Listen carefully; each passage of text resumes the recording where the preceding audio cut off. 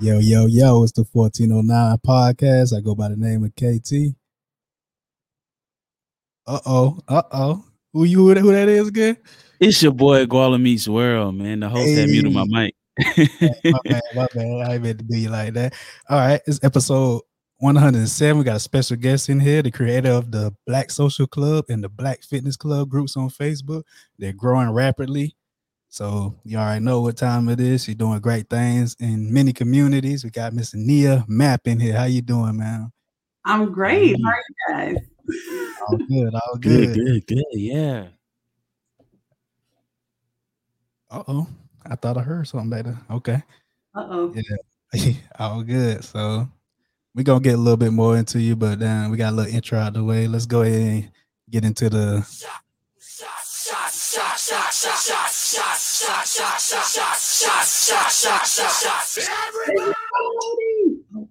oh yeah. Nah, we do. You can drink wine or whatever. It ain't gotta be necessarily a hard shot, but you know what I'm saying? We be drinking on here. And usually this is what we do. We let the guests do the cheers. So whatever you want to cheers, whatever you want to do a cheers to, we're gonna let you do the cheers right here. Okay. Well, I want to toast to peace, love, prosperity, and Black excellence. Peace, love, prosperity, and Black excellence. Okay, I'm loving that. Okay, let's get to it. Yeah. You can't go wrong with that. You can't.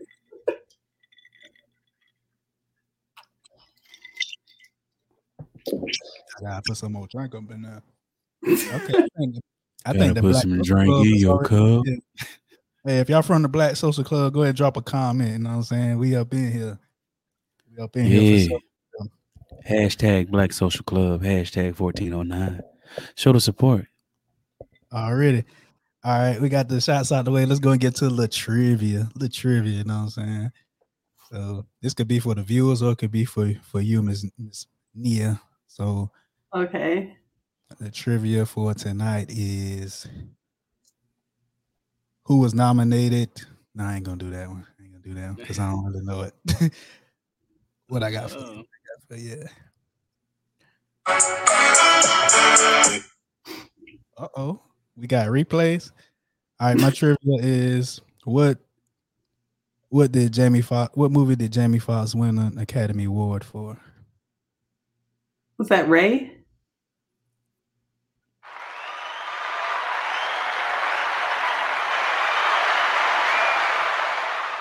Yeah, you got that one. You got that. Okay. I drink that was the easy one. Mm-hmm. Steve Johnson, I see you up in here. Black Social Club. Rodney Paul, Black Social Club. I see y'all up in here, man. All right, Miss Nia, what are 3 things people may not know about you? Ooh, I'm probably a way bigger nerd than people think I am. I play about 5 different instruments. I'm an adult fan of Legos, so I like to build like really big, complex Lego sets to think through things. And I'm actually an introvert. I just play an extrovert on like Facebook and at work, but in real life, I'm a total introvert. So you be ducked off in the corner in real life? What you saying? Oh yeah. Like if we're all at a big party, you can find me in the most quiet corner away from everybody else praying to get out of there. Oh, man. I thought you was an extrovert. What's up, Brett Crawford? We see you in here. Quinn Brown, Black Social Club. They up in here deep tonight, man. If y'all rocking with Nia, go ahead and drop Black Social Club in the comments and drop 1409, hashtag 1409 in the comments for sure. Hit that share button. So how many Lego collections do you have? I would have never guessed this. A lot. So like, do you really want to know about this? It's a lot. So I've done like a whole modular building series. I've done like the Harry Potter Hogwarts castle. I've done a lot of like architectural things. This is so nerdy. This is really bad. But that's what I do. Like, you see that little Lego head? Wait, that right there? It's my little spare pieces because I have a table here in my office. And so when I need to think through stuff or I'm stressed out, I sit and I do adult Legos. Hey, ain't nothing wrong with it, man. Nothing wrong with it at all. I come up with really great strategies and ideas though while I'm doing it. It's calming. People like what they like. You know what I'm saying? I would play with Legos, but I feel like it'd be too complicated for me to put anything together. You know what I'm saying? Sometimes it is, but that's kind of the beauty of it. You work through the challenge when you get stuck on a complex part. And that's really the approach to life, right? We got to work through tough stuff to get the beautiful result we want to see in the end. Mm-hmm. True. So do you have like all your Lego creations on display in your home? You got a room for it? Yeah. Like a whole entire room? So we turned my loft here at the house is what we call our Lego land, me and my kiddos. And so like I have my whole modular city on display up there, but like only special people can see it. And right now it's all broken down because we are in the process of moving. So you can't see it if you wanted to. But I think that's cool though. That's dope. Yeah, that's my deep dark secret. That's like the extent of my dirty laundry. I do Lego. Oh man, I would have never known. And I would never known you were an introvert because look how many people you bring together. Yeah. The Black Social Club and then everything like that. I think I've always had a gift of bringing people together. And, I think it just becomes, when you're an authentic person, people pick up on that. When you are someone who really does root for other people's success and try to support them, people are drawn to that. So even though I'm not a big extrovert, I think a lot of times people are drawn to me in various places, whether it's the social media presence I have or even my professional network or just even in my neighborhood. It happens. I don't know why. People just start talking to me everywhere I go. You got that good energy there. People just come up. Yeah, that's what my daughter tells me. She's like, Mom, everywhere we go, people just talk to you. I'm like, I don't know why, because I'm painfully shy in real life and an introvert, but here we are. Yeah, still making things happen out here for sure. Yeah. So you are originally from Washington, D.C., right? Yeah, well, if I'm being completely honest, I was born in Cincinnati, Ohio. But my mother, it's like there's a whole backstory there, but like my mother secretly gave me away for adoption. And then as soon as I was adopted, my family moved to DC. So DC is the home I know. But I did find my family eventually. So I know a little about Cincinnati now. But yeah, DC, that's my hometown. That's what I know. That's what I love. Okay. You care to share about your upbringing? Yeah, my upbringing was pretty stale. I grew up, mom and dad at home, super religious family. I grew up in the Seventh-day Adventist religion. So it's a lot of rules, like a lot of you cannots. Like you cannot wear makeup, you cannot wear jewelry, you cannot eat meat, you cannot break the Sabbath. So it was very restrictive as a kid. I missed out on like trick-or-treating, going to dances, proms, but there was a lot of goodness that came out of that. I was really a tomboy, so it didn't matter anyway. I wasn't trying to get dressed up. I rode bikes with boys and climbed trees and played in the woods all day anyway. So that would mean it was cool. I think the most valuable thing about growing up in an area like DC is the diversity. The neighborhood I lived in, it was literally worldwide. Across the street, I had an Indian family. Next door, we had a family from Pakistan. To the other side, we had a family that was Jewish. And so when you're able to grow up around people and really become part of their lives, their traditions, their culture, I think it provides you with such a robust childhood and viewpoint on the world. And I tell people all the time that upbringing and that environment has absolutely contributed to my professional success today. Because largely there isn't any room you can put me in with any person that I don't know at least something about where they come from, what they believe, what they eat, what they celebrate. So very valuable, which is another reason why I'm putting my family in a more diverse environment because I want my children to have that experience. Okay. Chocolate City, baby. Chocolate City. Chocolate City. Hey, so what led to your migration from the East Coast? Man, I've lived everywhere. Let me think. When I was as soon as I finished 8th grade, my parents just came home one day and were like, "Hey, we're moving to Atlanta." I was like, "Time out. No, I don't want to do that." But went to high school actually in Atlanta. Got married in Atlanta. I'm no longer married, but got married there. I went to college in Alabama.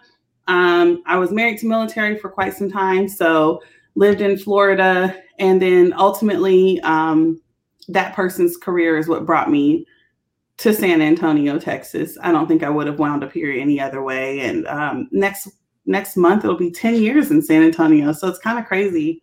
Time flew by really quickly. Oh yeah, time flies for real. So you said you went to Alabama A&M to be exact. No, Bulldogs, let's go. Hey, HBCUs, putting over the HBCUs. I see y'all here. Yeah, I went to 2 HBCUs. I started at Oakwood. Back then it was Oakwood College. Now it is Oakwood University, and it's literally about 15 minutes away from A&M. Transferred over to Alabama A&M. So yeah, 2 HBCUs under my belt. Love it. And I think anybody who has not had that experience, send your kid to an HBCU. It will edify you. It does prepare you for the real world. It really helps for someone like me who grew up in a diverse environment, but still went to predominantly white private schools. It really helped me feel very confident and comfortable in my Blackness and how to walk throughout the world and understand who I am and where I come from. So just an incredible experience that I encourage any young person to have. Already. Yeah. I just wanted to say, yeah. Like, I got to say something now? Nah, I don't know if you guys want to say, but if not, then we can just get right into it. Let's get into it. Let's feed off the energy, Miss Nia. All right. All right, so we're gonna get right into it. Your career path you chose, you ended up working for USAA. Can we talk about it a little bit? Absolutely. I'm always happy to share that journey. What do you want to know about it?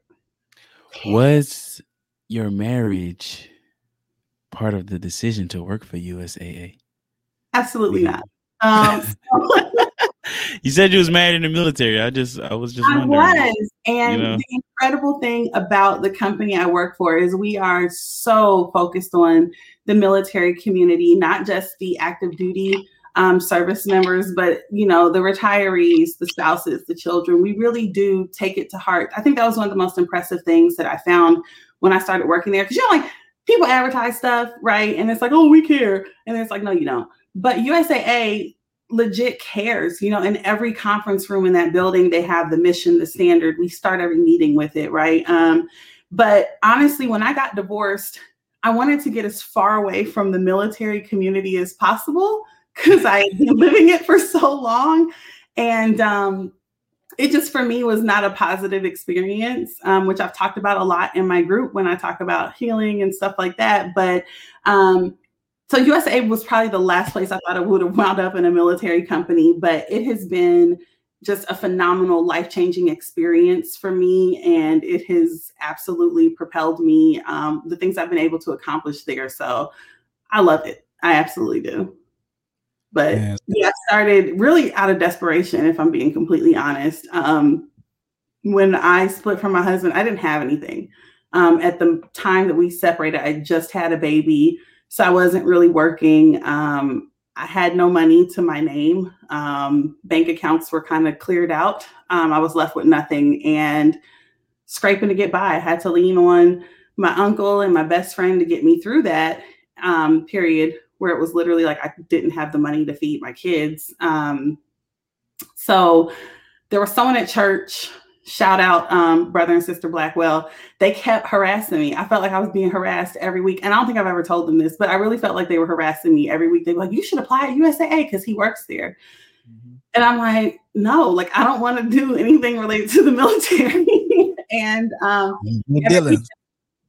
like, bro, like, I'm not interested. But they're such wonderful people. So they kept saying, Nia, like, you really should apply. I think you could, do well there. And so finally, just so I wouldn't have to look them in the eye and tell them I didn't do it again, like one night I just randomly applied for a job online. And that way I was like, okay, I've checked the box. I can tell them I applied. And unlike most people, I got, a call for an interview the very next day. And I was like, oh, this is interesting. So I did like a phone screen. By the end of that week, I had already been invited to come in for an in-person interview, and I was hired very quickly. What a lot of people don't realize is, USA is a Fortune 100 company. We get hundreds of applicants, for every position. So to kind of just be chosen when you're haphazardly entering a job application doesn't happen.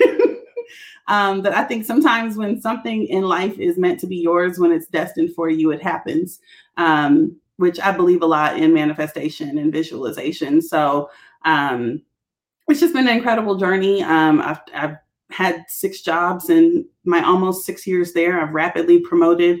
So it's been amazing. Oh yeah, you definitely moved up in there. I did some research. I did the research. I see like where you started and where you at now with the positions. Like that's since 2015, you made your way up there. For real. Oh, you did your research for real. You know what? Okay, yeah, since 2015, yeah, I started. You must know somebody up there got my profile. So LinkedIn. I'm looking on LinkedIn, and I actually started in the lowest paying job that they have, which that department doesn't even exist anymore. I started there making about $33,000 a year in the call center, getting yelled at by members because I was a total loss claims adjuster. So basically, you've been in a car accident, and by the time you talk to me, I'm the person that says, "Hey, I know you thought we were going to fix your car, but we're not. And also, here's what you owe your lien holder." So the whole settlement's going to the lien holder. And by the way, you still owe them money. So we good? So it was an awful job. But it also gave me an opportunity to help people, to serve our members who needed us most, because I also dealt a lot with people who had lost loved ones in accidents, who had lost limbs, who didn't know what the future was going to hold. And so it was nice to just provide them with sunshine on a dark day. My manager, I kind of got known for like enjoying taking on the fatality calls. So my manager was like, "I thought you were talking to someone on a fatality." I'm like, "I was." They're like, "Well, you guys are laughing." I'm like, "Yeah, we can still laugh through our pain. And yeah, the claim is settled. We're good." So I did that job for about 1.5 years, and then went into HR, moved from there to strategy, from strategy to the insurance agency as the chief of staff, from there to the PNC Learning Company, writing strategy, and now my current role as a strategy and planning director. So it's been incredible. Yeah, you just got everything you said. I see it on LinkedIn. You ain't playing no games right here. No, I'm legit. Man. I'm legit. Ask about me. No. Ask about me. So what's it like as a business strategy and planning director? What is that like? It's crazy.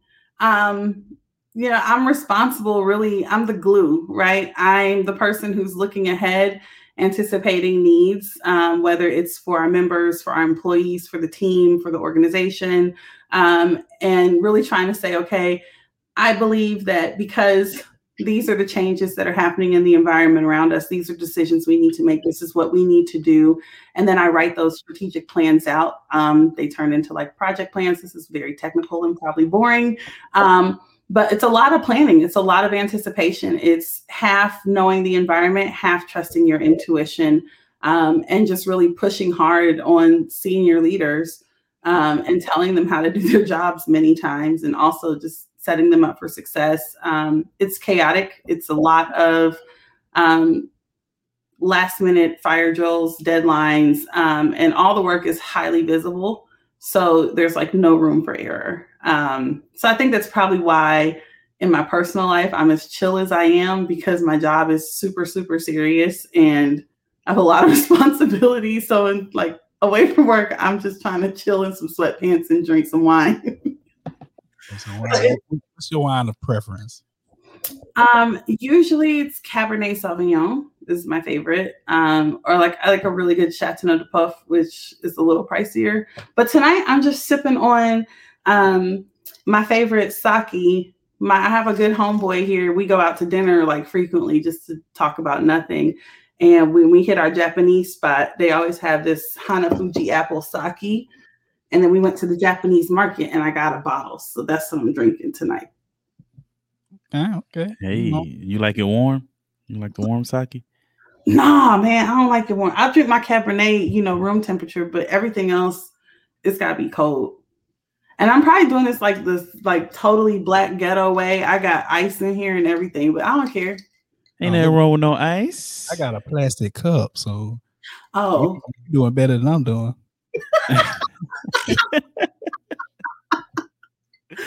A plastic cup as he sips from the plastic cup with the pinky in the air. You know what I'm saying? Okay. No dishes to wash. Yeah, no dishes. Yeah. So, do you feel that there is enough advancement for people of color? Absolutely not. We look over time, right? Just how people of color, African Americans specifically, and women have been treated in this country. This country has been white male dominated since they got here, since they discovered it. So no, there are not enough opportunities, but I think at least the way I've looked at it and why I've been able to progress faster than a lot of my white male peers is I just don't put limits on myself. So I'm going to start there.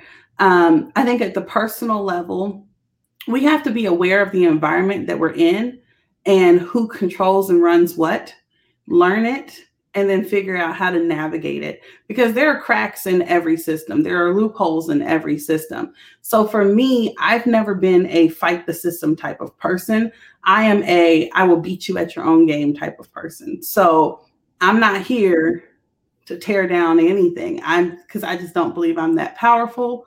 But I can beat you at your own game. I will outsmart you. And so I tell my kids, I tell my mentees, there's no one in your life who is more powerful than you. And I think when we start believing that, and because a lot of times the system is constructed in such a way that there are not opportunities for us. And we've seen it so many times that we begin to believe that narrative and we tell it and we that becomes our reality. When in fact, if we look at today's job market, now it's never been a better time to be a Black woman in corporate America. Never has it ever been a better time for us. Everyone wants us. We're talented. We're educated. We're qualified. We're driven. So everyone wants us. And now they're starting to tap into our talent. What was that? Oh. That's a round of applause for the women. It's Women History Month. Yeah. So so I think it's sometimes we self-select out. We don't even put our name in the hat because we already believe that we're defeated. And in any situation that you believe you're defeated, you will absolutely be that. I was telling you guys before we came online, I was at my daughter's track meet today and she has been able to clear up to 4 foot 2 inches, but she hasn't been able to clear past that. Today, she cleared 4 feet 4 inches in the meet, has never cleared that high, came in first place. And she said to me as we walked to the car, I said, what was the difference? I said, you've never even cleared 4.2. How'd you clear 4.4 today? She said, well, it's what you told me. If I believe I can do it, then I'm going to do it. And I just flew over the bar. And that, I think, if a 12-year-old can grasp it, the rest of us certainly can. If you believe that you can do something, if you can picture it, if you can visualize it, and you're willing to do the hard work that it takes to be, in our cases, well-qualified candidates, in her case, to be a strong competitor, then you will absolutely achieve it. Now, you're going to face some difficulty in the path. My very first promotion, I put in 52 applications before I was promoted. But I didn't stop. Like, I didn't let that happen. I've seen so many times where people are like, I put in for promotion. They're not selecting me. I put in 5 times for promotion. I'm like, so keep putting in. Eventually, they're going to get tired of seeing your ass on the list. They're going to do something. Like the recruiter is tired of seeing Nia Map come up. Shit, let her go. Fuck. You know, like if she's good, great. If she fails, good. We'll get rid of her. We don't have to deal with her anymore. So you got to be persistent. You've got to be tenacious. You can't let anything get in your way. And that is the way I am. Once I've set my eyes on something, I'm literally blind to the bullshit. I literally don't hear, see, think, or feel anything but the success that I've already visualized in my mind. And I'm not special in any way. All of us are capable of doing it. It's a matter of, are we willing to? And are we willing to get rid of this negative self-talk we have? Because thoughts become things. And so if I don't believe I can succeed, then I won't. All that being said, we have to do all of this in the face of knowing what we're working with. And yes, many roles historically have gone to white males. I think there's been a great amount of progress, especially in the company I work for and in others across the industry, where people are very intentionally seeking diverse talent. And they're saying, hey, but it starts with the recruiters. Well, really, it starts with the applicants. First, we got to apply, right? We got to stop thinking that we're not good enough. We got to stop thinking, oh, they don't want me. Oh, they probably going to give it to so-and-so. Oh, that job's already spoken for. First, that's the first thing. We have to apply. I work in HR, and many times what I've seen is you don't even have diverse candidates applying for shit. So how can the company hire if we're not even applying? You know what I'm saying? So that's thing number one. Thing number two is, what career fields are we going into? There are a lot of career fields like actuaries, like Black people ain't going into that for one reason or another. We're not going into it. So if you look at a certain department, you say, oh, this department is all white. Well, show me the Black people that were interested in working there. But then it's also, so one, we got to apply. And before we apply, we need to make sure we're qualified. We have our education, our experience, our certifications, all of those things are there to where we're competitive against our peers. Two, those recruiters who are working for these companies have to be intentional about selecting diverse talent pools for hiring managers to interview, so that there is an opportunity for minorities, for women to get into these roles. And then I think the most effective way to interview candidates to ensure that bias is not a factor in the hiring process is have hiring panels, right? So if it's the three of us, we're Black, we hire, we're interviewing 4 people, more than likely we're going, and one of those people is Black, we're going to probably feel real comfortable with the Black person. And it's highly likely that the Black candidate will make it, right? But if I, as a Black woman, am on the panel with an Asian man and a white woman and a Hispanic man, now we all have different lenses, and it really levels the playing field. So it's how intentional are hiring managers being about the panels that are interviewing candidates. So it's just, I think there are a lot of different factors. It's not create opportunities specifically for Black people. I think that sounds great in theory, but it's not realistic in practice. It's not. It's how do we educate ourselves to navigate these systems, to get around impediments, while simultaneously corporations are trying to come along this diversity journey. Sorry if that was long-winded. Oh no, it was definitely like good information in what you were saying. You had my mind kind of in a spindle when you talked about like hiring panels. I never thought about it like that with any kind of company, just having a panel instead of like one person vetting multiple candidates. Actually have a panel. I think that's a great idea. Absolutely. And we do that a lot at my company. I know other companies do it quite a bit. Most large corporations, especially for more senior roles, at least manager and above, there's some type of panel involved. But again, it's who is that panel? Who is the panel? If it's all Black women, we're probably going to hire a Black woman, not on purpose. It's just where we're comfortable. Because another thing we have to understand is by the time you make it to the interview, you've already proven that you're qualified for the role. Mm-hmm. That's not why you're there to interview. You and everybody else who's interviewing are qualified. Bare minimum, you all meet the minimum requirements. You all probably meet most, if not all, of the preferred requirements. So that's not why you're there. You're there to see, does this hiring manager really want to fool with you every day? Do they want to deal with you every day? How well do you mesh with my team? Do you balance out the team, or are you going to throw us off with your energy, right? That's what we're looking at. You know, if I have to work a 12-hour day, do I really want to do that beside you? So that's your time to find common ground with those people. That's your time to show who you are as a person. And guess what? If they don't like you as a person and they don't hire you, good, because you don't want to work with someone that doesn't like you. You don't want to work with someone who doesn't relate to you and that you can't relate to them. It's not a positive employee experience anyway. But yeah, the panels they're so helpful because I may see a candidate very differently than one of my peers and then bring my perspective. And they're like, you know what? I didn't think about it that way. You're right. This person is actually better than maybe the candidate I thought. So yeah, you got to have different people in the room and their voices actually have to matter. So do you feel like the lack of advancement for colored people led you into creating the SABSC? I want to just use acronyms, but the San Antonio Black Social Club. No. I'm gonna tell you the truth. I'm a straightforward person. No. When I created it, it was out of sheer boredom. I've lived in San Antonio now for 7-8 years at the time. I don't know any Black people. I don't have any Black friends here. What the fuck? Like, where are the Black people? And I love my white friends. If any of my white friends are watching, they know I love them and they are my family. But Black people know there's a certain bond that we have where we can walk into any room with any Black person we've never met before, and a simple you get the nod. You saw me, you get the nod.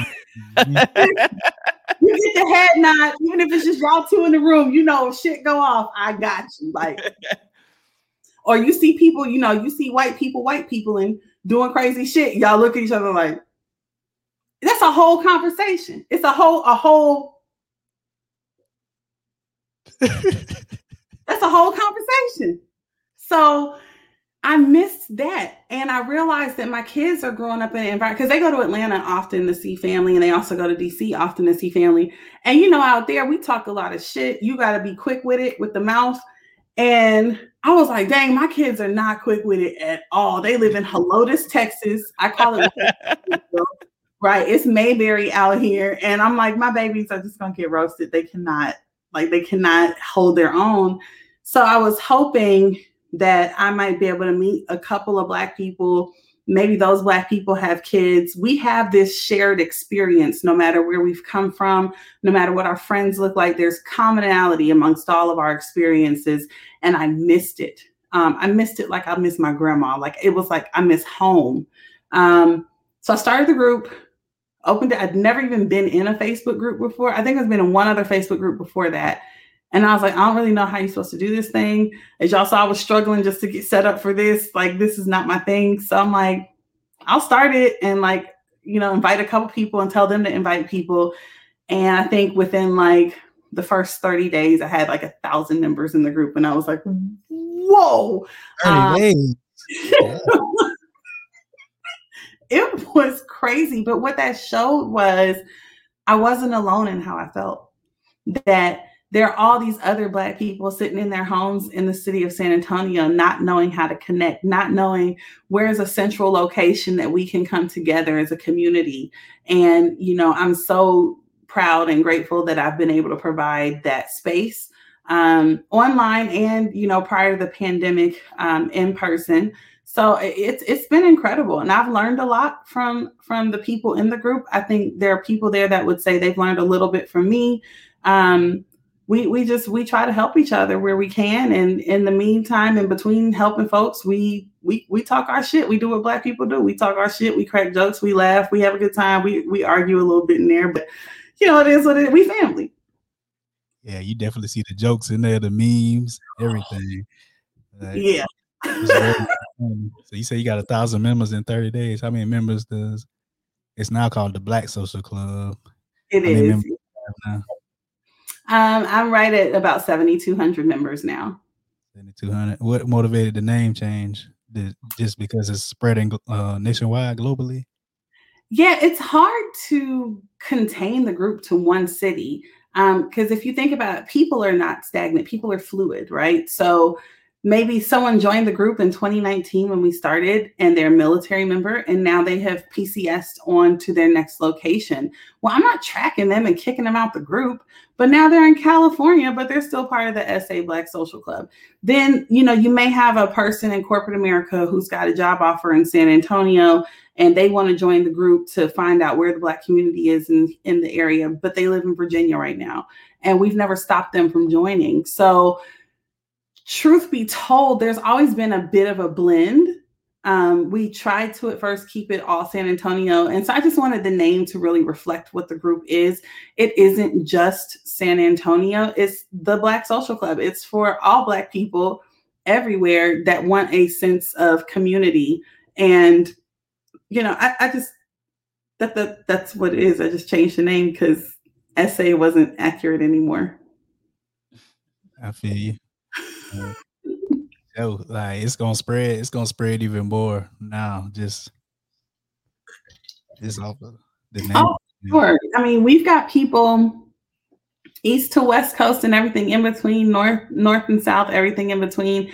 And I encourage it. I think, there's so much richness in our community that we have to offer, whether it is an encouraging word or a laugh or some actual useful information. I've seen this group come together, help people get jobs. We've gotten people hired. We had a group member whose home burned down and we came together to give him the things that he and his child needed. We've done toy drives. We've done back to school bashes where we've provided Black children here in San Antonio with school supplies. We even had, when a member passed away and their best friend wasn't able to attend the funeral in Canada, we did a memorial service for that member here in my backyard. We just do what we have to do to show love and support each other. And I don't think there is a regional restriction on showing love and spreading positivity. For sure. That's big facts because you relocating real soon, right? Yes, I'm about to be H-Town bound. I'm moving to Houston on April 24th. So if you're in Houston and you're seeing this, I don't know nobody out there. So shoot me a message. Join the Black Social Club. Yes, if you're in Houston and you watching this, join the Black Social Club. Yeah, we know at least 100, 200 people in Houston, so we can get you plugged in, connected with some people.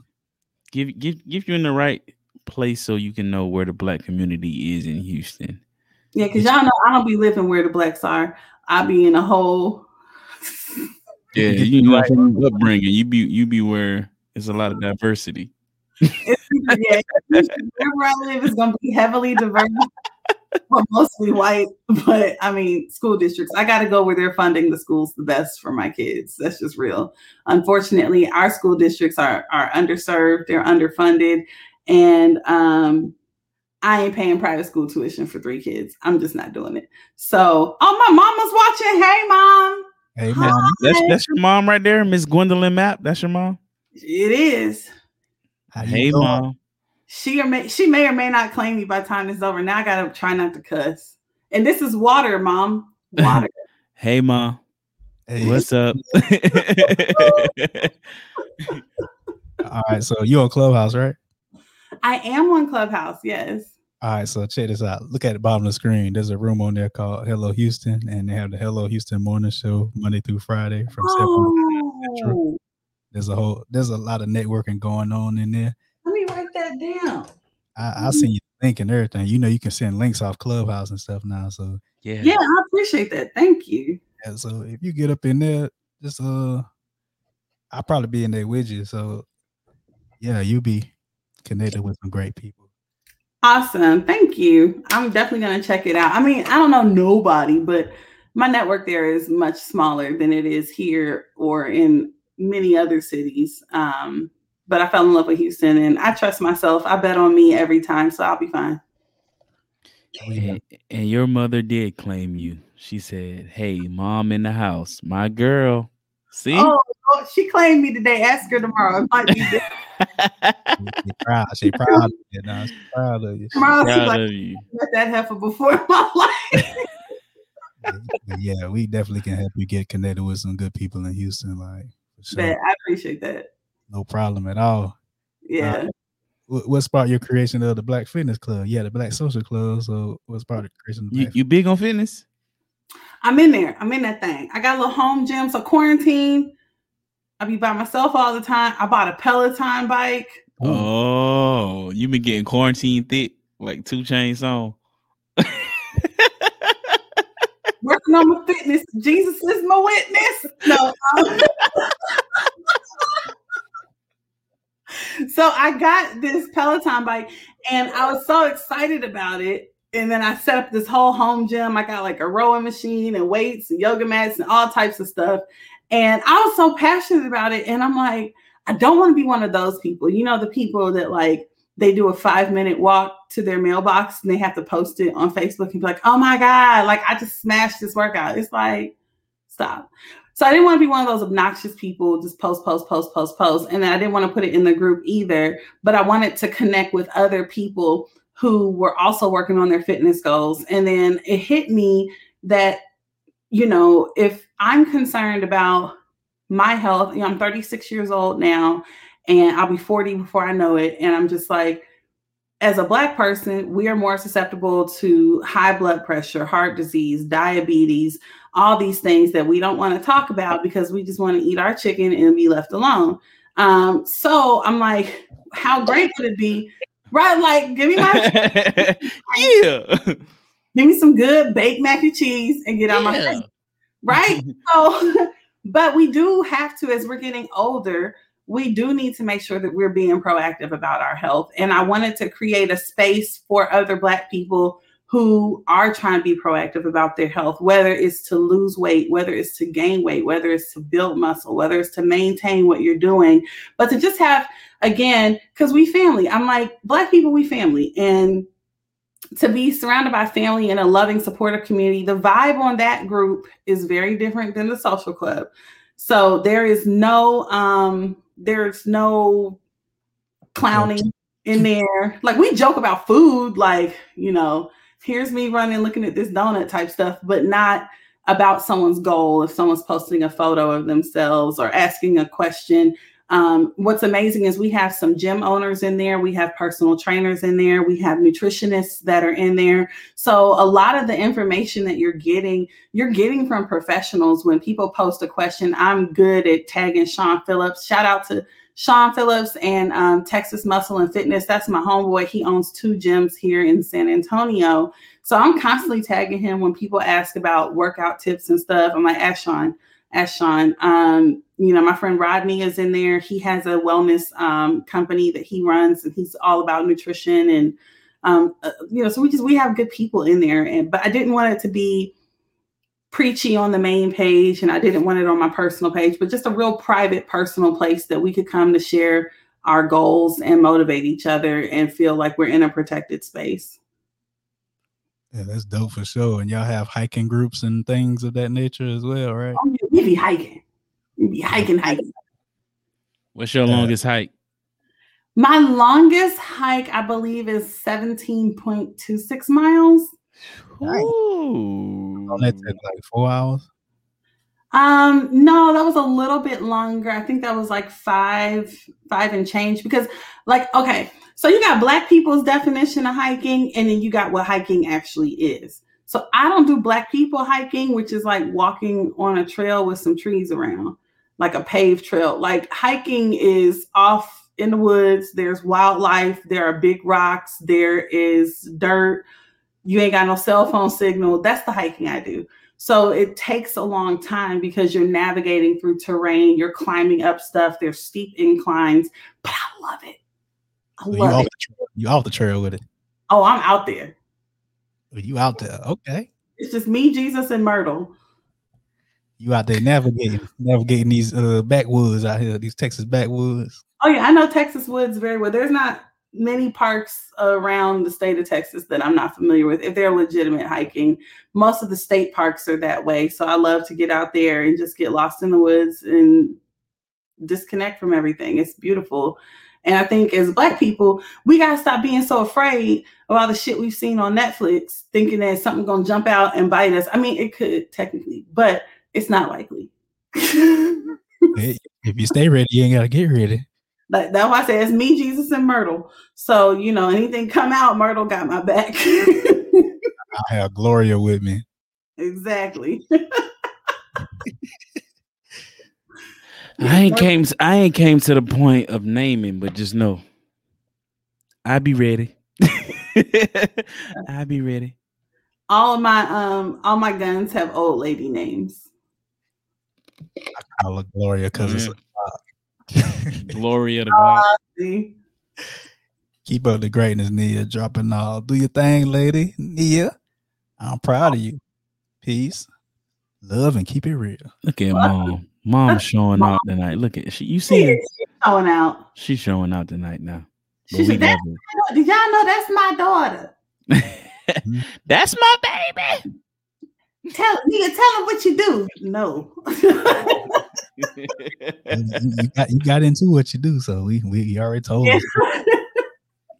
We already knew anyway. So you know, we research our guests, we research all our guests. Yeah, we do a little digging, a little bit. Some dig. Oh, did you find any dirt on me? You found some juicy stuff. I wasn't looking for that. No, we don't be looking for that stuff. You know, it doesn't exist. It really doesn't. There were people that, trust me, at this point, if there was dirt on me, it would have come out as hard as some people want there to be. Nah, we weren't looking for that. We weren't looking for your tea. Look, they would have done Jackson and been like, she on here telling people how to live and not to be hoeing, and look at her. No, they would have been put me on blast. They ain't finna Derek Jackson my black ass. Mm-hmm. All right, so what would you say the ultimate goals of the Black Social Club and the Black Fitness Club are now, since you've changed your name to not be specific to a location? TBSC, TBFC, yeah. Is that what it is? I haven't even. I like acronyms. I like, that's a military thing. They always got 12 million acronyms. It's crazy. I think the goals are multifaceted and they're fluid. They evolve over time. Like I said, the initial goal was like, are there any Black people out here? Hello. Now it is how do we continue?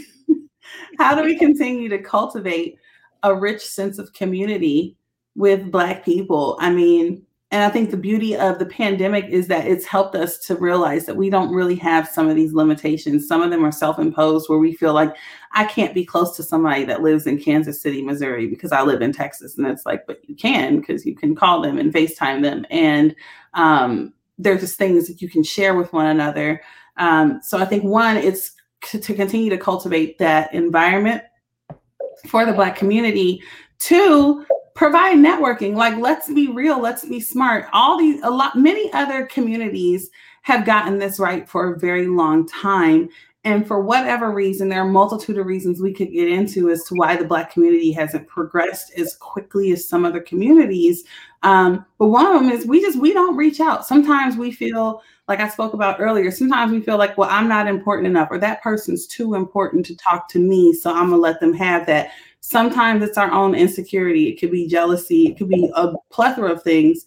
But we don't network, I believe, effectively. So it's to say, and we've had several posts in the group where we've shared like LinkedIn stuff. And when you scroll through those threads and you see what these people's actual professions are, and get connected. I know at one point we had a guy in the group who is a recruiter. He's still in the group, but he's a recruiter, and he was just passing out jobs left and right. They were trying to hire up at some company he works for. And he was like, anybody needs a job, hit me up. I got you.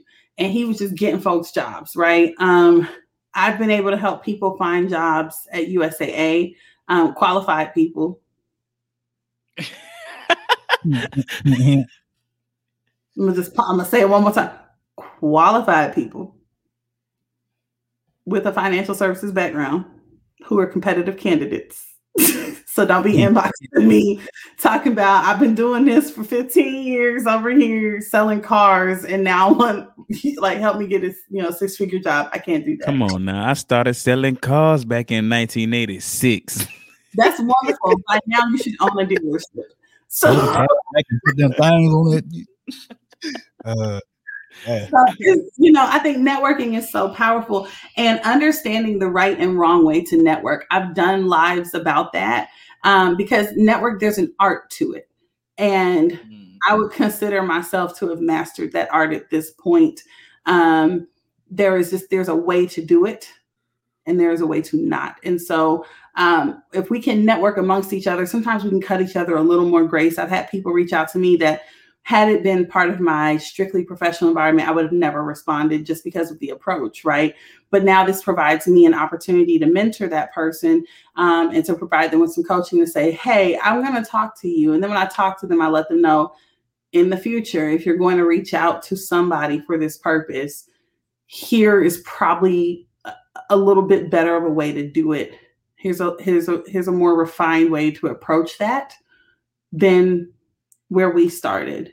So it's just helping. And I think mentorship, which we do have a mentoring program, is another key of that. Those of us who are doing well, I believe, have an obligation to reach back, to share knowledge, and to help mentor and coach others who are really striving and willing to put in the work.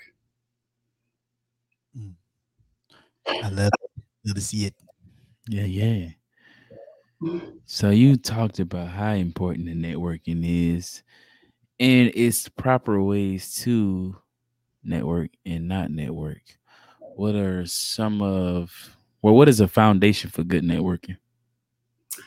One, know who you're approaching. And I'm not saying I know John Smith is the vice president of corporate development. Okay. So you don't know him. Like when I say know who you're approaching, know and understand the work that they do. Know and understand what is important to them. Have a perspective, have a viewpoint, and be prepared when you reach out to this person to introduce yourself in a way that is meaningful, that is concise and to the point. Don't come with an ask. Many times the people that you're looking to mentor, guess what? There's a ton of other folks who want them to mentor them as well. They are probably at capacity for mentees. And here you come hobbling along talking about, hey man, I see you the VP of corporate development. Yo, that sounds tight. I want to know how to work over there. Email etiquette is key, right? Or like, I want to know how to have your job one day. Okay, calm that down. It's simply, John, dear John, my name is Nia, currently serving as a business strategy and planning director in HR. Some of the work I've done over the past few years is this and this. I've been able to execute on this and this, driving whatever change for the business. And your team has caught my eye, or your work has caught my eye. I was really impressed when your team did X, Y, and Z last quarter. And I'd love to pick your brain, understand more about that. And also, I have some ideas I'd like to share with you. So now it's like, oh, you're actually familiar with the work. Or even I've done sometimes, I spoke with a member of your team. They mentioned that this is a challenge you guys are currently having. I had that challenge in my area about a year ago. I've been able to solve it. Would love to share with you to help you guys out. Here's the thing. You have to find a way, or at least my strategy has always been to find a way to be an asset. Because once you need me, or once you realize that I'm valuable to you, I will never have an issue getting on your calendar, and you will never not do something if I need you to do it for me. So first, you've got to understand, know who you are talking to, know what they do, and then understand, maybe you want to talk to them now, but if you truly know and understand what you do, you might understand that, they're actually preparing for a board deliverable. So I shouldn't hit them up until after May board. I'll talk to them in June. I'll set a reminder on my calendar. Be sensitive to what those people have going on. Don't just cold call people. I recently moved into a new role, and the old role that I had, the job requisition is up for it. I've been flooded with emails of people who have applied for my old job and want me to give recommendations to my former boss for them to get my old job. Now, of all the people that have hit me up, flooded my email at work about it, only one of them has a real relationship with me. So only one of those people talks to me in real life. I've only spoken to one of those people in the past year. They got it. Network is net worth. If I'm going to hand out a recommendation, I'm going to do it for someone that I know and trust. So, but I mean, I got an email today from somebody. Hey, I saw this role is open. I know it used to be yours. I'm looking for a recommendation. They out. I've never worked with you. I don't know your work ethic, your work quality, your work style, where you would fit and vibe with the team. I don't know any of this stuff about you. I don't know you. But clearly this email tells me you're not ready to work in that environment. You know, and then you're coming to me before we've ever spoken, before we've ever established anything, and you're already coming to me with an ask of, I want a recommendation. Well, there's no reciprocity in this relationship. Why do I need it? I don't. Because it's now you're showing me that if I engage with you, this is going to be a road of Nia, do for me. Nia, help me. You know, where it could have been, you know, I'd love to figure out what were you doing? Where can I help with the transition? What does the team need? You know, none of that. It was just, you know, I want a recommendation. Like, you gonna give me the damn recommendation now. Meanwhile, I've been gave my recommendation. Like, stop. So it's crazy. So it's the approach. There has to be a finesse to it. Introduce yourself. Say who you are. In person is best, but right now we have to get really, really, you know, we got to finesse our way through this virtual environment. So give a good introduction. Be concise. No one needs all, you know, your first job to now. No one cares that you used to be the shift manager at Wendy's. Just what have you done in like the past couple of years? And what do you know about this team? And where do you plug in and help them? Once you're face to face with that person, it always works for me. And here's my biggest secret, I suppose. I don't think it's a secret because I've shared it a million times. But once we're here, once we're dialoguing, if I want you in my world, you're not leaving, because I'm not going to let it happen. So there has to be consistency. You know, women, we talk about this a lot with men and dating. It's the same with professional networking. You have to be consistent. I'm not chasing you down to figure out if you got that promotion you were interested in. I got shit to do. So you got to follow up with me. Get on my calendar, you know, and let me know, hey, Nia, we spoke and da-da-da. I mean, I'm going to follow up after a while, but you can't leave it up to a leader to remember this, that, and the third. Put yourself in their face. And so for me, if I were dealing with you and I'm like, oh, you know, thanks so much for meeting with me. It was a great conversation. I want to continue this conversation. So what I'm going to do is I'm going to set up some recurring meetings on the calendar, maybe monthly or quarterly, for us to get together. If we have a conflict that comes up, we'll just move it around. But that way we can stay in touch. And if your team needs anything at all, don't wait until then to call me. Just call me whenever and I got you. They're like, oh, I still haven't asked you for shit. I've come to the table knowing what issues you have, and I've offered my services. More than likely, by the time we're in that first one-on-one, I've already solved something for your team, and I'm just gifting it to you. So you know I am an asset. And actually do set them up. And no one has ever told me no. I don't ask for permission to do shit. Notice I didn't say, hey, would it be okay if we get together every now and again? Or, hey, would you mind mentoring me? Don't ask people to mentor you ever. Don't. You know what it is. They know what it is. Once you ask, it feels formal. It feels like another obligation. It feels like work, and people get sometimes turned off. I've never asked someone to mentor me. So it is, I just want to keep the conversation going, get it done, but don't ask for permission. Just do it. And no one has ever said no. No one's ever declined my meeting. All right. So you got that calendar booked up, or you got that calendar? Baby, I live off my calendar. Using Google Calendar? What calendar? No, my Outlook calendar. Outlook calendar. Yeah, everything's on Outlook. You quick with emails too. You quick with them. Oh yeah. Yeah, you gotta be. You have to be, because if I'm not, someone else will be. That's the problem. People always think they got time, you know, and I think one of the things, especially Black folks, have this attitude of like, they don't pay me to respond to no email at 7:00 at night. Shit, I get to that in the morning. And while you sit up there getting to it in the morning, a hustler like me is like, oh, it's 7:00. I'm still awake. Shit, hold on. Let me send this email. Boom, done. And by the time you think you're ready to come solve the problem, I'm already in their face and I've already stolen whatever opportunity you thought you were going to have.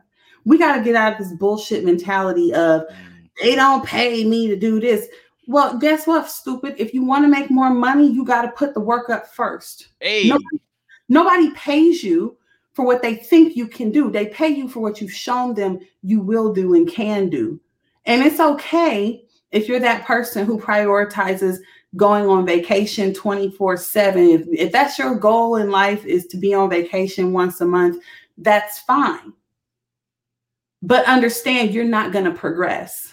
You're going to sit in the same shitty job for years and years and years. You might be good at what you do. You might be intelligent. You might have a phenomenal personality. But if you are not available consistently, readily, and effectively, ain't nobody dealing with that shit. Everybody dealing with it. So we got to get this attitude of, shit, I did my 8 hours for the day. Fuck it, I did my 12. What's your point? He gone. Huh? That's just something I recently started doing. I don't know why. Just saying, like, people gone. They gone. Like, they out of the picture. And she gone. He gone. Yeah. Like I said, because I see people that talk out of both sides of their mouth, and I'm like, you're full of shit. You know, and that doesn't mean I don't take vacation. I do take vacation, but I'm very mindful about when I take it. I'm looking at an enterprise calendar saying, okay, well, if board meeting is going to be here and we have a talent calibration here, and I know the role that I play to get these things done, then I'm going to take a vacation a week before all of it. And you got dumbasses that do that. You got people that be like, I'm out of office next week. I'm like, next week is the week before board. How the fuck are you out of office? How? Me, it's the week before board. I'm available to you 24 hours a day for that whole week. What do you need? If you send me a work email at 10 p.m., you will have a response before 10:30 p.m., period. See, that goes back to what you said about beating them at their own game. That's You figure out what you can bring that others don't do. Anytime I've joined a new team, I always sit back and I shut up and I listen, which is great because I'm an introvert. I don't like talking a whole lot anyway. So I will sit in a meeting and I just listen. I go to my next meeting and I listen. Nia, you got any thoughts? No, I'm good. I'm just taking notes. What I'm listening for is what are people complaining about? What doesn't work? What is broken? What is something that this team or this department has been trying to solve and can't solve it, can't get it right? What is the work that nobody else wants to do? That becomes my baby. That becomes the thing that I say, I'm going to figure this shit out. I'm going to master it. And you are a fucking home run at that point. Once you fix something that your 10 predecessors couldn't fix, that's been broken for 20 years, and you step in the first quarter and you're like, here's the plan I've laid out. Here's how it's going to work. It's already in execution. What's up? But that doesn't happen when I'm on vacation every other week. It doesn't happen when I'm not willing to work past 5 p.m. It doesn't happen if I'm not willing to sacrifice. We understand that sacrifice is involved with any level of success. Look at these professional athletes and how they train. They don't say, shit, I worked out yesterday, I'm taking the day off. These people train, you know what I'm saying? They not me. I'm like, nah, man, I got a good workout in yesterday. I'm finna hit up Duck Donuts. Like, they're not me. And that's why I don't look like them. I ain't got no six pack. I look like a mom up under these clothes. You know what I'm saying? Like, it is what it is. But they work out 6, 7, 8 hours a day. They're diligent in their diet, right? That's sacrifice. But look at the reward. I'm willing to sacrifice 1 or 2 margaritas. I'm willing to sacrifice a girls' night. I'm willing to sacrifice sitting across the table from some dude that's trying to waste my time anyway. Hey, Miss Nia, what you got going on? You know, I saw you on the LinkedIn, and I just wanted to invite you out to this steakhouse tonight to get to know you better. I get that on LinkedIn sometimes. It is so creepy. He gone. I think I might steal that. I'm putting you on official notice. I'm probably going to steal that. Yeah, I have gotten men that try to, flirt with me on LinkedIn, which really throws me off because I look at LinkedIn as an extension of the office. So I'm like, why are you saying this to me in my messages on LinkedIn? It's like, oh, you're beautiful, you're smart. I'm like, well, I'm not beautiful at work. I'm all those other things, but I'm not beautiful at work. No. I'm single as a Pringle, though. I just learned that whole phrase. I think that's a really cool one. Single as a Pringle. I don't really like that phase because I don't eat my Pringles single. When I pull Pringles out, I'm pulling them out 2 or 3 of them out at a time. That's how these San Antonio men do. That's why I don't deal with them. No, I'm talking about the Pringles chips. I'm talking about the men. No, they gone. They gone. No, so it's about sacrifice, man. If you're not willing to put in the work, like I said, it's fine. I don't expect everyone to be as ambitious as me. I don't want everyone to be as ambitious as me because that makes my life even harder. I love lazy people. They make my life easy. But if you're that person that you've prioritized your free time, your girl time, your boyfriend time, your girlfriend time over your ambition, that's okay. It really is. But I don't want to hear the complaint about, well, I've been sitting in this job for 7 years and I haven't promoted because you're not fucking there. Whether mentally or physically, you're not there. When your senior most leaders need you at 8 p.m. because someone above them is breathing down their neck and you refuse to make yourself available until 9:30 a.m. the next day, you are not getting promoted. You're not. I mean, that's not a real rule, but it's absolutely real. It's gems though, because shit made sense. You down raising the bar. You raising the bar pretty much. You doing shit that your peers are not doing. All day, every day. And it's not a secret. And I've had people laugh at me. I've had people say, I can't believe you're doing that. I can't believe you stayed at the office until 9 o'clock at night. I would never. Yeah, you will never make the amount of money I make either. And then let me drop my little mic on that. But then you see those same people will come to me years later and be like, Nia, what's your secret? How are you doing it? How are you promoting so fast? I'm like, all the shit you be making fun of me about, that's why I'm promoting. Because I'm willing to work harder, longer, faster. I'm willing to press on my resources. I'm willing to consistently network. And networking, what we got to understand, is not always just about networking with someone that you feel is above you, with someone that you feel can give you a job. What makes me great and what I'm known for, there's not a single person watching this who knows me professionally that can say this is not true. I know everybody. So when I want something done, it's the little things that make you valuable, right? So when I want something done, I work in a large company. You got to submit IT tickets and shit like that when you want something to get done. It's annoying. It takes forever. You don't know who you're going to get. They may or may not know what they're doing. Fuck that. I'm not doing that. What I did was figured out how to get to know some of these IT people.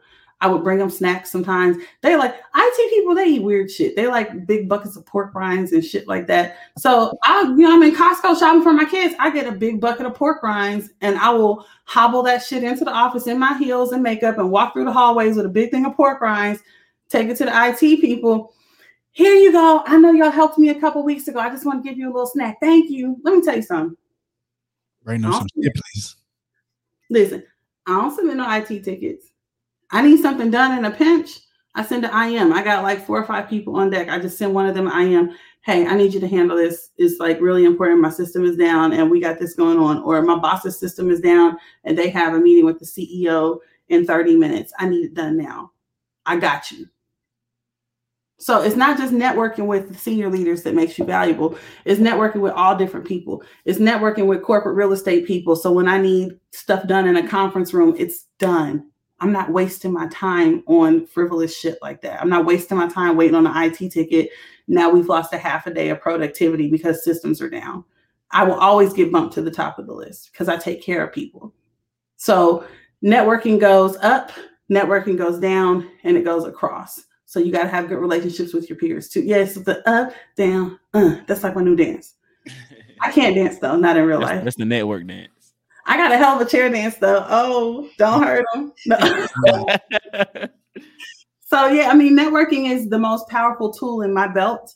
Aside from the fact that I'm smart as hell and I'm good at what I do, none of that matters. There's a lot of people that are smart and they're not doing well in their careers. There are a lot of people that are good at what they do and they never promote. It's a balance of all things. It's like when you bake. I like to bake. That's something people don't know about me. I love to bake and I'm a really good cook. You don't say. Oh, Ms. Nia, I noticed you was on the 1409 and you said that you was a good cook and you bake. I just wanted the opportunity to meet you for an evening of pastries. He gone.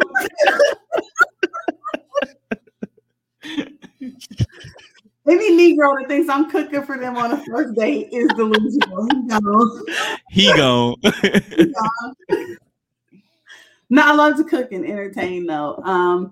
But it's the same if I'm cooking, if I'm baking like a cake. You know, baking is different than how we cook soul food. Soul food, we let our ancestors speak to us before we stop shaking the seasoning. When the spirit of our ancestors says, put the seasoning down, we put it down. Baking isn't like that. Baking is a science. You have to have exact measurements to balance everything out to get the desired results you have. It's the same with networking. So you've got to have just a pinch of the salt, not too much, but we got to be consistent.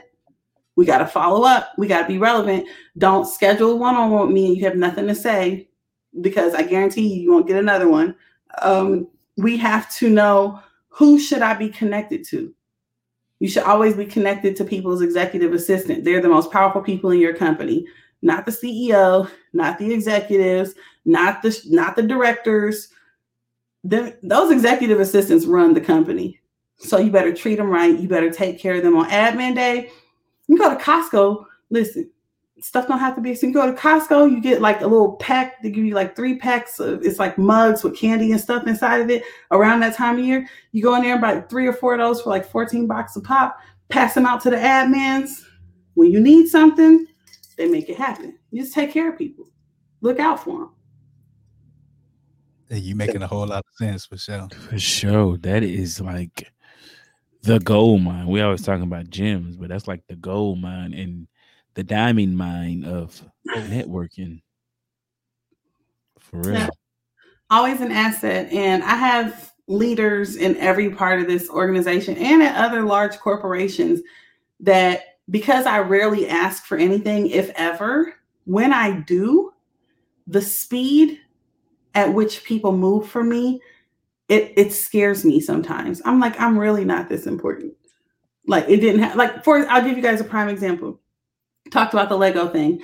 My son and I love to do Legos together sometimes. He's also obsessed with McDonald's. I happen to be really good friends with a senior leader at McDonald's in their corporate office. She and I met at a conference in New York and we've become great friends. Casually, we meet at least once a month. Casually, I mentioned to her how my son saw this vintage McDonald's Lego set of Ronald McDonald in a store called Bricks and Minifigs, which is like a Lego reseller, right? And I'm laughing. I'm like, girl, he wanted those Legos. And the owner of the store said they're not for sale. And I'm like, you don't happen to know somebody over there that like might be able to find that Lego set, do you? This is a woman she's the head of global She's the head of global shared services at McDonald's. She has responsibility worldwide in this company. She has thousands of employees that report up to her. I mentioned this in passing. Do you know she sent an email to her assistant which went to McDonald's marketing, which went to the McDonald's archivist who manages all of their history. These people at the corporate level went on a Lego hunt for my son. Damn. And found it. This is a set that was made back in 1990, so you can't just buy it. They found it, got it from a collector, shipped it to me. It's in my house today. 1990. I wasn't even born yet. Damn. Oh, you was a baby, Precious. That ain't the baby. That's my baby. But here, baby, rest your head. But that's something frivolous. That's something that's not even important from a business perspective. But because I don't ask people for anything, even if it's something silly and stupid like that, they will move mountains for me. And so that's why it's never my goal to get anything from anybody. My goal is to always be an asset. My goal is to always come to you and say, here's how I can help. Here's what I can offer. Here's what I can do. So they want me. They be salivating. Nia, I got this job coming open. I ain't coming over there. Nia, but it would be a promotion. I don't want to work over there. I love you and I help your team, but I ain't working for you. You know, and then sometimes it's Nia, I got this job. I'm like, tell me more. You know? So, but don't ask people for shit. We don't have to do that. When you're valuable, people will see it. They will know it and they will come to you. What's meant for you will be yours. But if the goal is just gimme, take, you'll find that you're always lacking.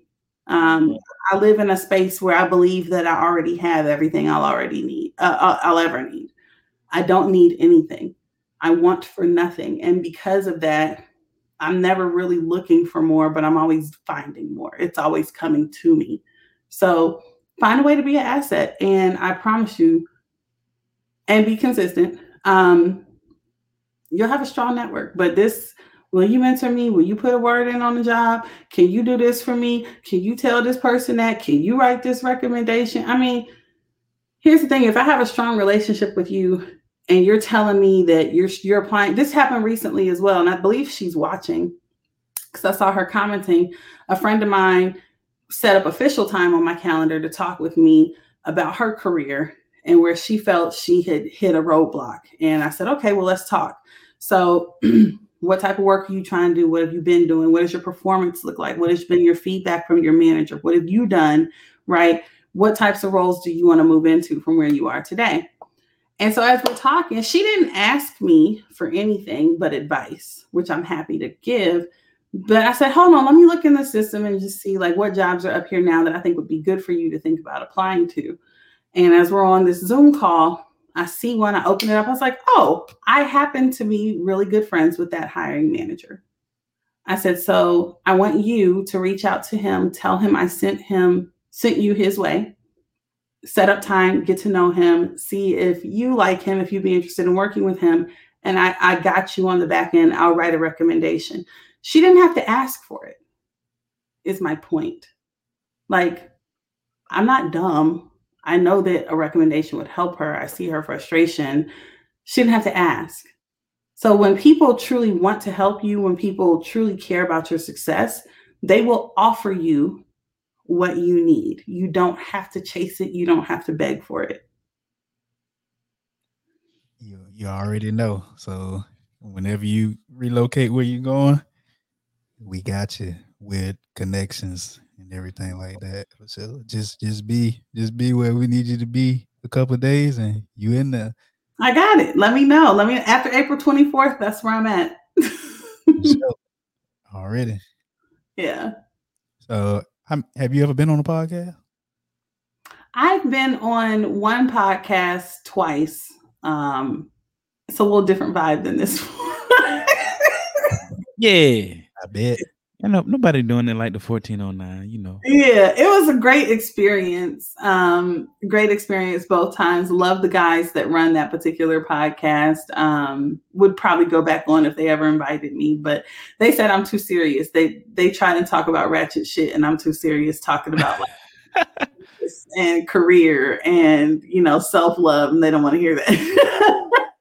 Hey man, we feed off the energy of the guest, so yeah. And we want to hear it all, though, because all of it is needed for Black excellence. For real, for real. Yeah. We have to, I think, like I say all the time, we're not, linear as Black people.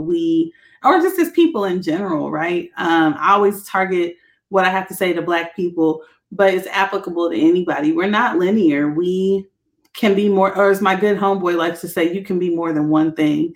So you can be ratchet and smart and accomplished and talk your shit and choose to go out and do your thing, or choose to stay home and build Legos. Like, you can do all of those things. Classy, boozy, ratchet. That's a boozy. Boozy. I'm a savage. Yeah, that's my Oh, look at you. I couldn't say bougie right. Classy, bougie. I see that I got to you. That's what that is. Yeah. Have you had a chance to listen to any of our episodes? I watched one. I can't remember the guy's name, but he was, it's the gentleman I think he was on recently, and he was talking about how he paid $25,000 for a mentor and how that changed the course of his life. That got my, when people are talking about business and how they progress, that usually gets my attention. So I found him to be quite intriguing, and enjoyed listening to his viewpoint for sure. Oh yeah, shout out to Mr. Travis Davis. That guy is a millionaire. Is he single? He from where you from? Shit, y'all might know each other. Yeah, he's from the DC area, man. Just yeah, no. So I enjoyed that, but I think what impressed me about that whole, like, if I'm being serious, what impressed me was, like, that's when I say, like, when you got to commit to something, and just do it. Nobody pays $25,000 for a mentor. Like, that's unheard of. I think that's a step beyond betting on yourself. That is really like, no, I'm in this thing, balls to the wall for my success. And that's how we have to approach it. No, everyone can't afford $25,000 for a mentor, but there are so many things that you could be doing, that you could sacrifice today that would grow you exponentially. So his $25,000, that was a big financial sacrifice. Maybe you not watching all these episodes of, Game of Thrones, and instead picking up Orange is the New Black. I did like this for them. But maybe you taking that time, that couple of hours a week, to earn a new certification, or to say, okay, I'm going to cut 4 hours out of my week from bullshit and invest it into networking.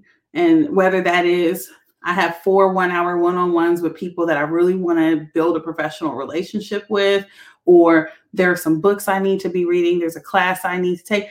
Put it back into your, it's really not as hard as we make it. I tell people all the time, life is simple. Life is so simple. We complicate it. We complicate it with our excuses. We complicate it with being overly emotional and not relying on logic. We complicate it with relying upon other people instead of taking initiative for ourselves and doing things for ourselves. We complicate it by so many other things. But at the end of the day, life is so simple. It really is. I have people reach out to me all the time, friends. Oh, girl, you're not going to believe, this is crazy. And then now I got to do this, and now I got to do that. And I'm like, okay, so just do it. Like, what are we talking about? If you know what you need to do, why are we even talking? Get off the phone with me and just go do that thing that needs to be done. And then the problem's solved. And then we can talk about something else later.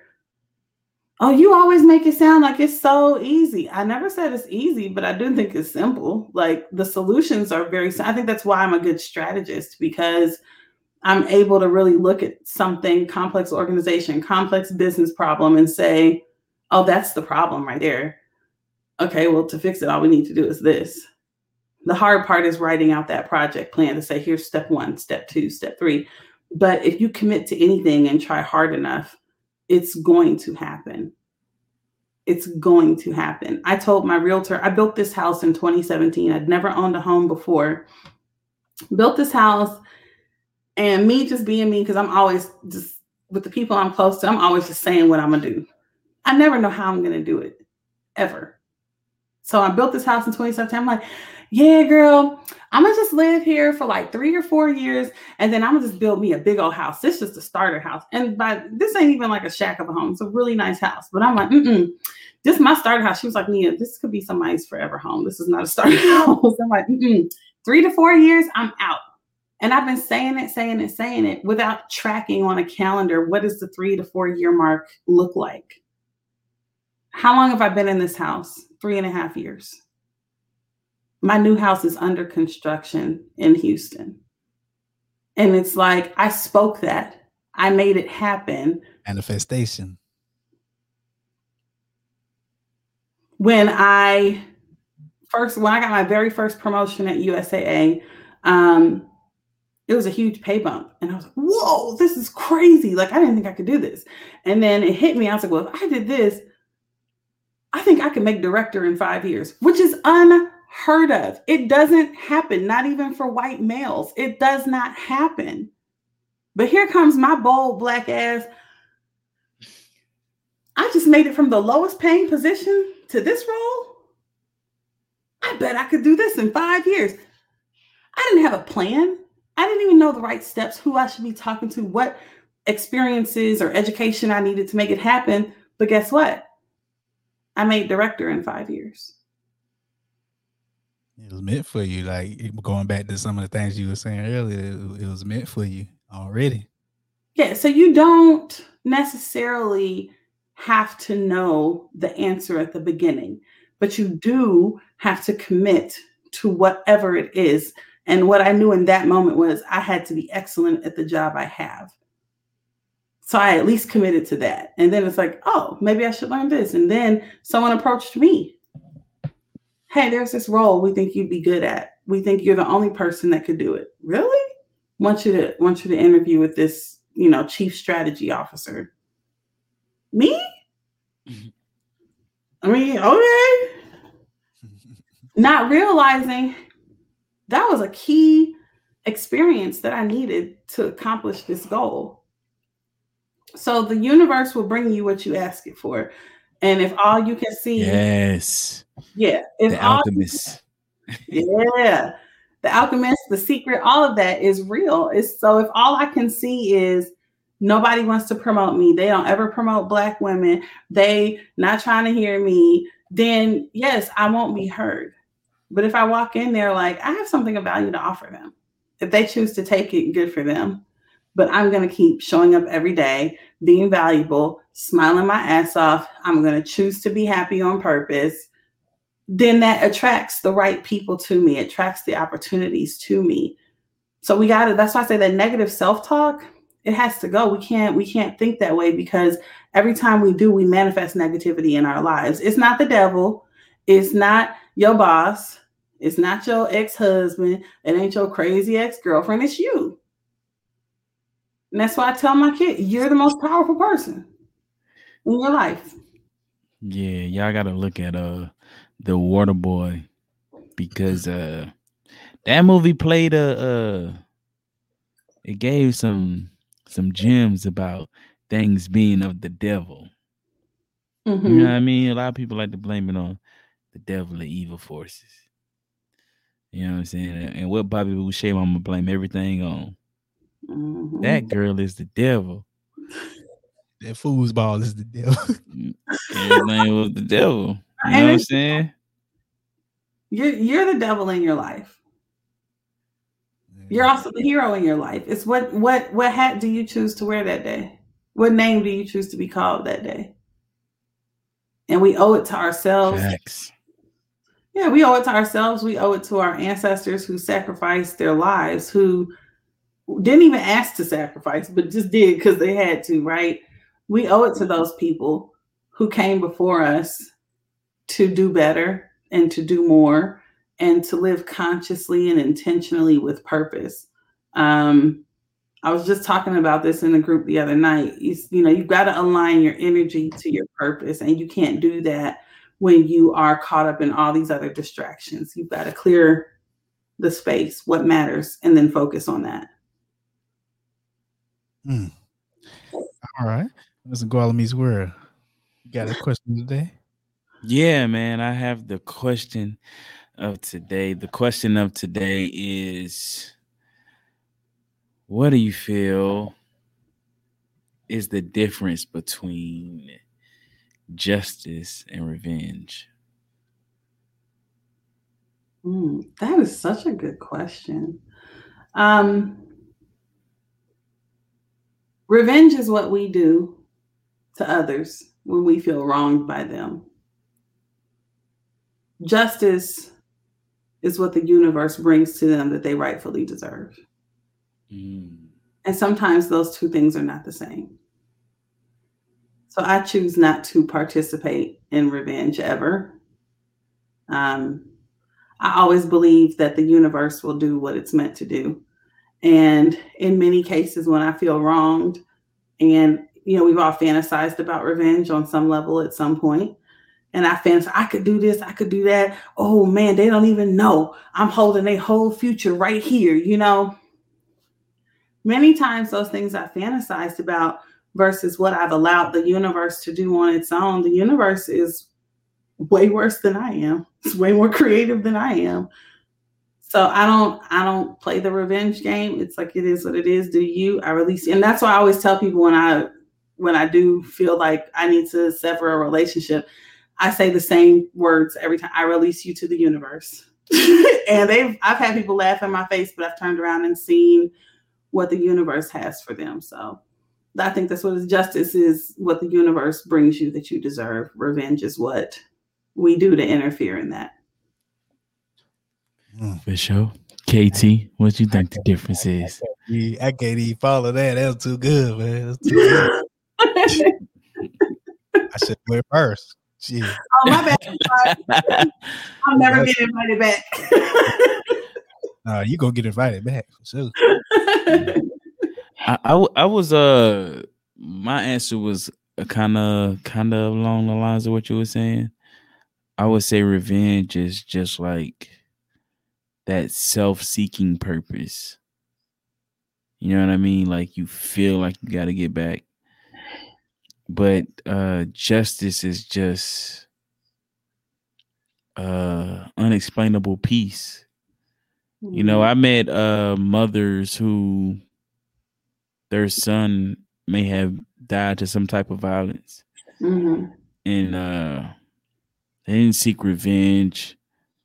In this case, I think getting a certain penalty would be considered revenge. But these ladies said that they felt justice was served. All they wanted to do was look into this person's eyes and ask them why they did it, to get a true answer. And it was justice for them, just to know the purpose of why somebody did something. So I feel like revenge is more self-driven, like absolutely. I got to get you back. Like you said, And I think like what you're talking about, because I've had this conversation with close personal friends, because I have several scenarios in life where friends are like, oh, you get them back, do something. And I'm like, when, like you said, those mothers, those family members just want to know why. I think that's another reason it's dangerous to involve ourselves in revenge. We potentially get in the way of our own destiny and our own blessings doing that, because when we understand why someone has done something, or if we understand their background, how they were raised, sometimes we can actually develop compassion and empathy for them, understanding that they've done something really wrong to me or hurtful to me, but I understand they're acting out of a place of hurt because that's all they've ever known. So no, I don't necessarily want you in my life. I'm still releasing you back to the universe, but I see you differently. I see you as a victim too, because you weren't loved or you were betrayed at this point and you haven't healed from that. And that's where, again, I think the universe knows all, the universe sees all. and the universe already knows those things. So it's on me to just have some compassion, some empathy, let it go. Powerful. Both of y'all had some powerful answers. Yeah. And I'm not gonna follow that because man, you gotta give us something, man. You can say A, B, C, D. Something. You gotta give us something, man. What do you think the difference is between justice is gonna be by the system, but revenge is gonna be by the person that's seeking the revenge. So that's where I'm at with that. Justice is not gonna be served by the person that wants the justice. Is gonna be served by the people, and revenge is gonna be by that person that wants revenge. So that's how I'm looking at it. Mm-hmm. The system is gonna serve justice or not serve justice. You know what I'm saying? I feel you. 100 on that. That when you saying that made me think of a movie that Time to Kill. Yeah. So I was just about to say Samuel Jackson played in it. Look at you, man. Look, they don't understand this brotherhood, man. This thing, man. Look, you already know. You know, finished it. You finished it for me. Yeah, Time to Kill. The movie is good, bro. Like, for real. That's a good ass movie. Yeah. For real. All right. So we got the question of the day out the way. Let's go ahead and get into that this or that. Hold on, man. What's that? Hold on. What's up? Before you do the this or that, man. Hey, man, it's National Air Max Day, right? It is. It's National Air Max Day, man. I don't have no Air Maxes. I don't have none. You don't got no Air Max? This is the only shoes I got right here. You got the Air Max 95s for your Air Max Day. Yeah. Air Max 95s. I would have had the 270s, but I don't have them with me. You know what I'm saying? I don't got the 270s with me. So what's your favorite Air Max? It's between the 95s and those 270s that I have that I have. Them shits is hard. Okay. Ms. Nia, do you own any pair of Air Maxes? Never have I owned a pair of Air Max. What? Oh, man, it's national. Listen. She said, never have I ever. We got to add Never have I ever. I add that segment into the show because she just... Oh, I had to pour some more sake for that. We ain't gonna add it this episode. We gotta add next episode. So, my favorite style of Air Max is the 95 Air Maxes. Although, I got a pair of 270s too. I rock with those. I don't know because I kind of like the Air Max Pluses too. But I would say my favorite style of Air Maxes is the 95. And for Air Max Day, I got my favorite color wave. Like, people been asking where I got these shoes from. How did I get them? I'm not dropping all that, but you can see. It's Nike ID. No, these are not Nike IDs, man. I did not Nike ID these. I wish I did, but these Air Max 95s, man, I don't wear them that much. But, when people see them, they always asking. They 95s though. I'm gonna get me some 1409 Air Max 95s. Our colors, RBG. Yeah, I'm gonna get me some RBG Air Max 95s. I'm gonna have to get a pair too. You just plugged the idea in my head. Yeah. We're gonna go with 95s, right? Though. Yeah. What do you mean? Okay. All right, we got that out of the way. You ready for that? This or that? Yeah, let's go to the this or that, man. Here they come, yo. Here they come. Here they come, yo. Here they come. Here they come. This or that. This or that. This or that. This or that. This or that. This or that. This or that. All right, Miss Nia. Damn, I forgot the shit already. Oh, wine or sake? Wine. Oh, you was quick with that. Wine over sake. Shout out to Chris Ketter in here, our boy. One of the original 1409ers. One of the original 1409ers. Yeah. Yes, sir. Mm-hmm. All right, what else I got? I'm trying to think. Go back to all the gems you drop in, just how you... Hiking or Peloton? Hiking. Okay. Oh, yeah. Fitness or social? You rather go do fitness or be social? Oh, fitness.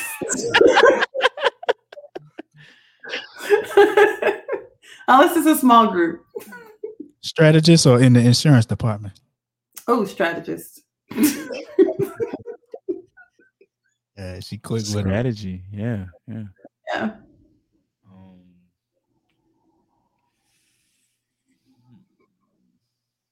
I'm trying to think. I like how y'all are keeping mine like so nice and vanilla. I love it.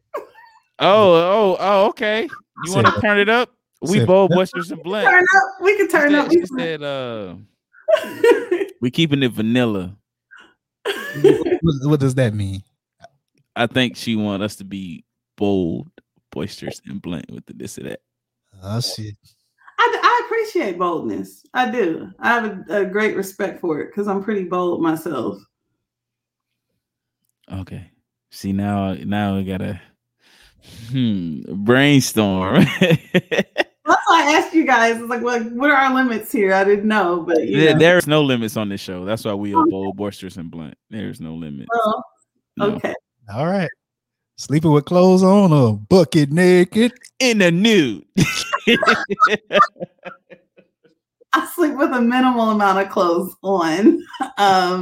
Because I'm always afraid somebody go break in my house and I'll be butt ass naked trying to shoot somebody.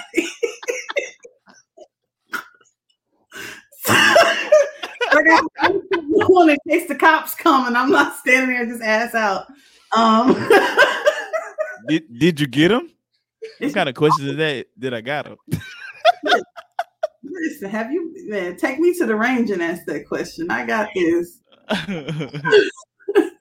Oh man. I think about that though. I'm like, if someone breaks into my house, I gotta have just some type of coverage. So it's not it's coverage. Just enough coverage. You had the coverage where you got the pistol at. Right by my side. Slap that. No, you sleeping with that thing. Oh yeah. You have your clothes by your side. I can't grab clothes and the pistol and aim all at the same time. Something got to give, brother. You just gotta Man, let me tell you something right now. If somebody ever break into my house, you're gonna have the privilege of seeing me naked and being shot. Cause I walk around bucket naked. Oh, that's the drop we can add right there. Bucket naked. Yep. I'm gonna add that in there. Got an extra button here. I'm gonna add that shit up in there. So, Bucket naked. Bucket naked. Yeah, I'm walking around in the nude. Walking around showing that public ass. Not the public here. Public ass. Everybody don't have those. Yeah, I know. You got this or that for us? Oh, yeah, you got something for us? Since we took it to another level. I don't know. I don't ask a lot of questions. Let me see. I really don't. Okay.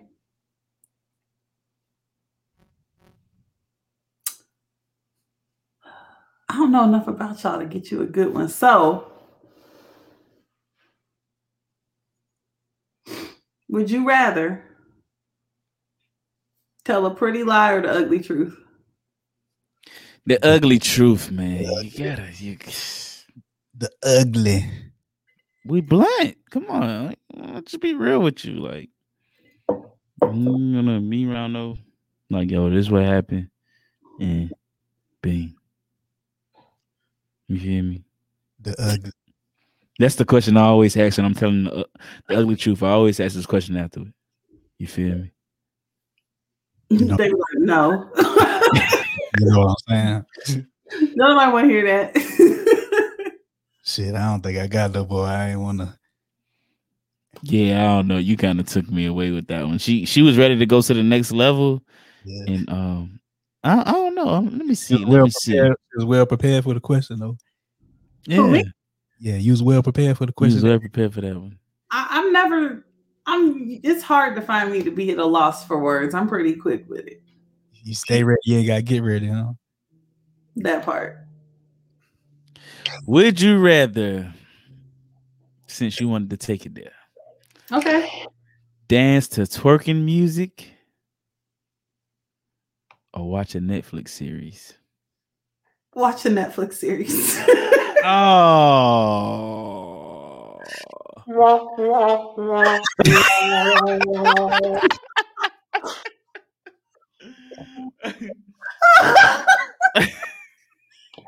Listen, my DNA is 51.8% white. I am not the person you want to get to twerk. It is not.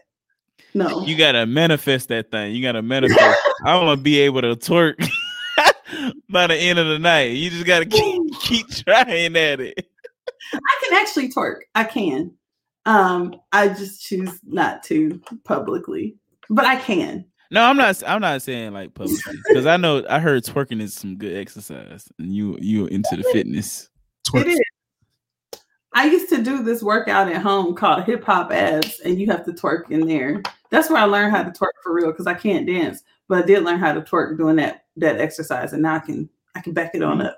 You must have had the mirror. You had the mirror in there and shit, huh? Hell yeah! I'm like, do I look good? How's my form? and then you was talking about your firearms, and you know. Mm-hmm. Brother Pooh Shicey said, dump the Glock, show me your work or something. Chopper get the shaking like it's twerk or something.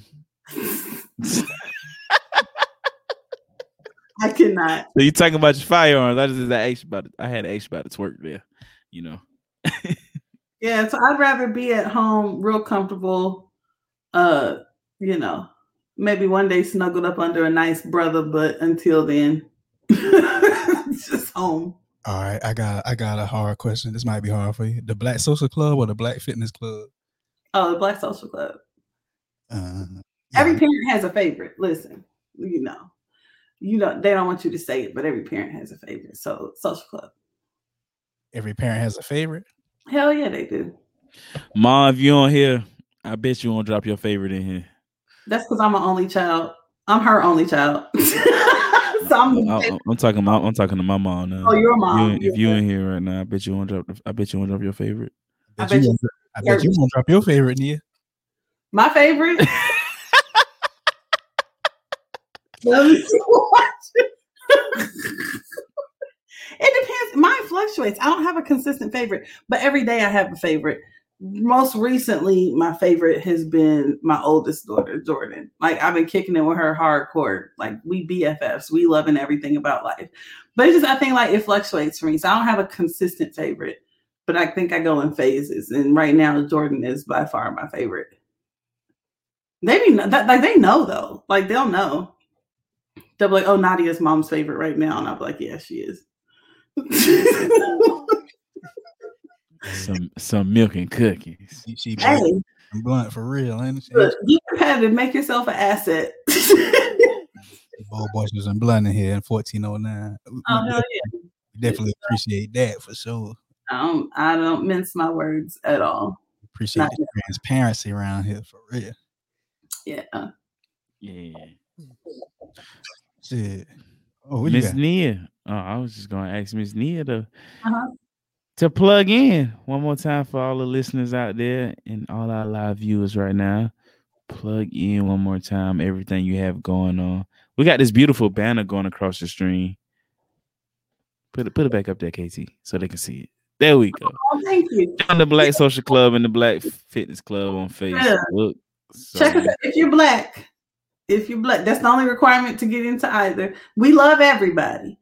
But black folks need a safe space for us sometimes. So if you're black and you want to just congregate with the masses, hit us up on the Black Social Club on Facebook.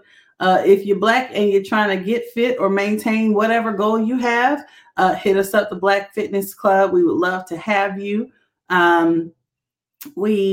That's it. I'm not on all these other platforms. I don't know how to work the Twitters and the Instagrams. It's too much. Your LinkedIn, your Clubhouse. Come on, plug in. Plug it in. I'm Nia on everything because I'm simple like that. So my LinkedIn is just Nia Map. If you're looking to network, mentor, connect professionally, please hit me up on that platform. It's simply Nia Map, MAPP. I am on a Clubhouse. I believe I'm Sassy Nia there. And am I on anything else? I don't think I am. OnlyFans. That's my only when the blazer comes off. No. If you want to see that I really can twerk.